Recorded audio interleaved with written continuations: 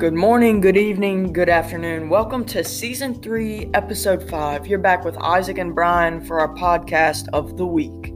You all know us pretty well if you've been with us for a while, knowing that we're a couple seasons down. We usually talk about sports, outdoors, hot topics, famous people standing out, etc. Just like how Kanye was caught at Lake Bulow reeling in a monster last week. Okay, now, for some reason, everyone was obsessed with the Cuban link chains in our last podcast, probably because Kanye was talked about. So we decided to go ahead and press y'all with all of Cuba. Starting with Cuban link chains, they actually didn't come from Cuba. They came out of Miami in the early 70s. That's why it's also sometimes called a Miami Cuban link. It really got popular in the 70s, but it was invented a much earlier yet unknown date.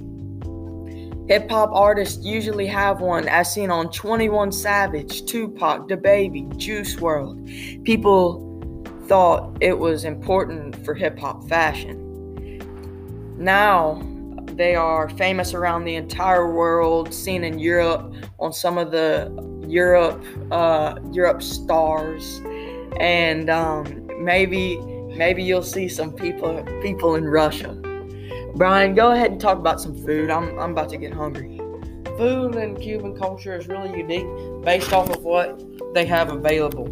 So, rice and beans is very common in Cuba and is usually served with most dishes.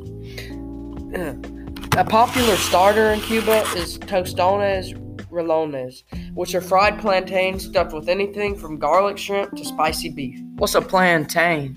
Plantain is like a little banana. It tastes like a banana, but it's a little bit sweeter and a little bit more crunchy. Mojo Criollo is a really good sauce that you should try. It originates from Cuba. It's served with chicken and pork, and it's made with a garlic, oil, and sour orange juice type blend. One of the most popular entrees in Cuban cuisine is ropa vieja. This stewed shredded beef dish is slowly cooked in fresh tomatoes, onions, peppers, garlic, and wine to create a mouth-watering meal.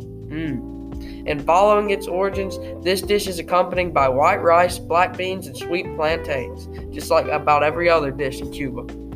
With both Cuba and Key West surrounded by sea, it's really easy to get fish, so fish comes up a lot in Cuban food. That's why mahi fillets marinated in Cuban Criollo sauce or shrimp drowning in garlic and wine sauce.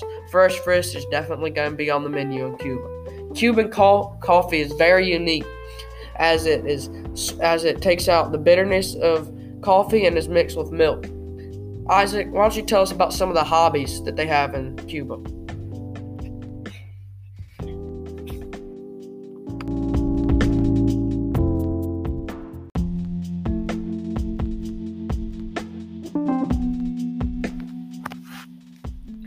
Moving on to the hobbies. While there are sports, that's for a later topic. Brian will cover that into the table. Interesting addiction to chess. They've pulled some crazy chess players out of Cuba. I don't know if it's the IQ level or what that does it, but they are good at chess, having competitions and getting drafted to worldwide chess competitions. They enjoy bartending and drinking, and they are less strict on the kids. A kid can walk into a restaurant and the parent can buy them a drink and they'll be just fine. And it's pretty crazy to me, but they apparently in Cuba get into politics more than they do in America. And as of now, civics is my least favorite class, so don't judge me on how much I know about American politics, but it's nothing good. Political dissidence is their oldest tradition. Actually predates the government that they have as of now. So they were all into electing and doing all that before there was a needed government. Now, Brian, I talked about sports as a hobby, but not too much. You go ahead and hop in there. So, sports in Cuba is a really big deal. They have baseball and bullfighting are the two main sports, but those kind of contradict with each other. I'll explain why here in a second. Baseball was introduced to Cuba in the 1860s by Cuban students who came from USA and wanted to give it a shot. Colleges and American sailors who ported in the country also kind of helped out with bringing baseball to Cuba. The sport spread quickly across the island nation after its introduction. Nemesio Gilliat received the popular credit for the name's growth in the mid-19th century as he was one of the main founders of baseball in Cuba. However, as Cuban baseball got bigger, it began to interfere with the attendance of bullfighting. Bullfighting is mandated in Cuba to attend by some people. This is why the government didn't like baseball in Cuba. Introduced white-tailed deer into Cuba for sports, but you have to have a license to hunt, so it's not real popular in Cuba. But fishing is very popular, and almost everyone fishes. You don't even have to have a license to fish in Cuba.